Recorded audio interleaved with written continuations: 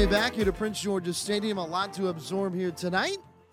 The Bay Sox win it, and they win it 11-5 in this marathon tilt. And, right now, when the Bay Sox have been able to get into this Reading bullpen, Paul, it's been a dominant force for Bowie. I mean, they have really taken advantage, and we're in a part of the season where these starting pitchers are not getting deep in the games at all. And the Bay Sox are taking it over in the middle innings. Yeah, the last two nights we've seen Reading and Bowie play a close game in the first few innings, but then as soon as Reading has to go to the bullpen, the game has just completely lost its grip for Reading, whatever little grip they may have had in the beginning of the game. And that's not to sound too critical. It's just the way it's gone that Reading has completely devolved when the bullpen has come into play and Bowie has attacked. It's like they just need to get one at-bat under their belt.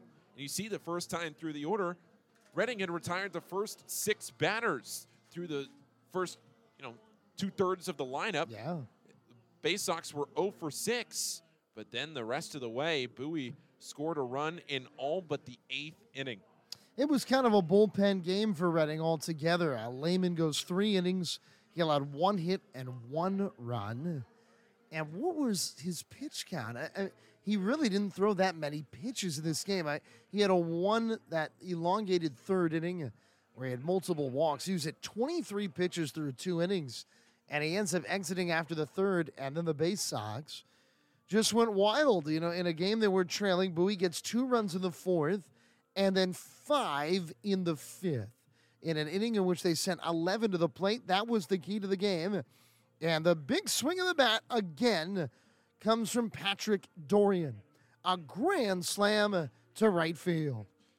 The pitch count in the game for Taylor Lehman, 54 pitches, 32 for strikes, and the starter not going all that long, just 3 innings, and then you have to have 5 pitchers in the game. If you're Reading, I believe they had 5 pitchers last night too. They did 5 pitchers consecutive nights. Right. That is very taxing on the bullpen. Now, granted, they're only throwing an inning, maybe 2 at a time, but still 5 pitchers in 2 consecutive nights. Yeah, they've got 16 pitchers on their roster. But in the same regard, Lehman threw 31 pitches in that 3rd inning. That may have been the case.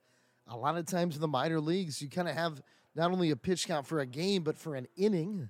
And he threw so many pitches in that 3rd, he ends up exiting, and after that, it went awry in a hurry for Reading. Bowie got 5 runs in that 5th. They then got a run in the 6th, 2 more in the 7th, as the Bay Sox, once again 11-5, our final score in this game today. Kevin Smith, Paul, struggled a little bit tonight. He gave up 4 walks. He hit a batter in just 3 2/3 innings. Yeah, he is one of those 3 Bowie starters between him and DL Hall, and last night 2 nights ago, I believe, Kyle Bradish throwing, Cameron Bishop throwing last night. But Kevin Smith going out there tonight, he did get hit for 2 runs, but it was on just that 1 hit, the 2-run homer in the 2nd inning. And the first 3 hits of the game for the Reading Fightin' Phils were all home runs. Into the 7th inning, they only had 3 hits, and they were all home runs. The Bowie pitchers were keeping that contact, that hit count, to a minimum, a relative minimum, but still it was 3 home runs in a game that they had scored 4 runs, and at that point they were still in the game. Kevin Smith and Tyler Irwin splitting that time as Smith threw 75 pitches, 42 for strikes, and 3 2/3 innings. 8 of the 9 Bay Sox reach base in this game, and we are seeing a level of patience from these Bay Sox hitters that is really unlike anything we have seen before. Here in this game tonight, Bowie had 10 walks. Obviously, Adley Rutschman is leading the way in that. He had 3 more tonight. Chris Hudgens had 3 walks tonight. That went a little bit under the radar, but obviously, you're not going to win many games when you walk the opponent 10 times, and Bowie was able to do that, and that's been a big factor in this series. Yeah, it has. And you look at Adley Rutschman, who has walked 8 times in the last 3 games. And when you have a hitter with his prowess, but more importantly now in the last few games his control and not having to go up there and chase. Because if it's a pitcher, if you know that he's going to chase at those pitches that they're throwing outside the zone, then he's obviously easier to retire. But when he goes up there and he has the plate discipline and the command of the strike zone that he's shown in this series, then as a pitcher, you know you're going to have to come after him and attack. And the other thing, too, for Rutschman is that the guys behind him are picking him up, and that's why they're batting him second. They don't want to bat Rutschman in the 4 or 5 hole because then they don't have the guys behind him. Now, right now they do, but as a theory in the game, you don't want to bat a guy like Rutschman in the 4, 5, 6 spot and then not have the guys behind him to drive him in if he gets on base. Rather, you put him in the 2 hole, and then you have the guys behind him like Dorian to drive him in. And that's what we've seen here tonight. You know, interestingly enough, one of the big things coming into this game, of course, was the rehabbing effort from Anthony Santander. He went 1 for 4 with a run scored. Had a hard ground ball single to left. We thought he was going to get 2 or 3 at-bats in this game. He was due to play 5 innings. That's what he did. But the 5th inning, he actually batted twice in it. So he had a big single amidst that huge 5-run 5th inning rally.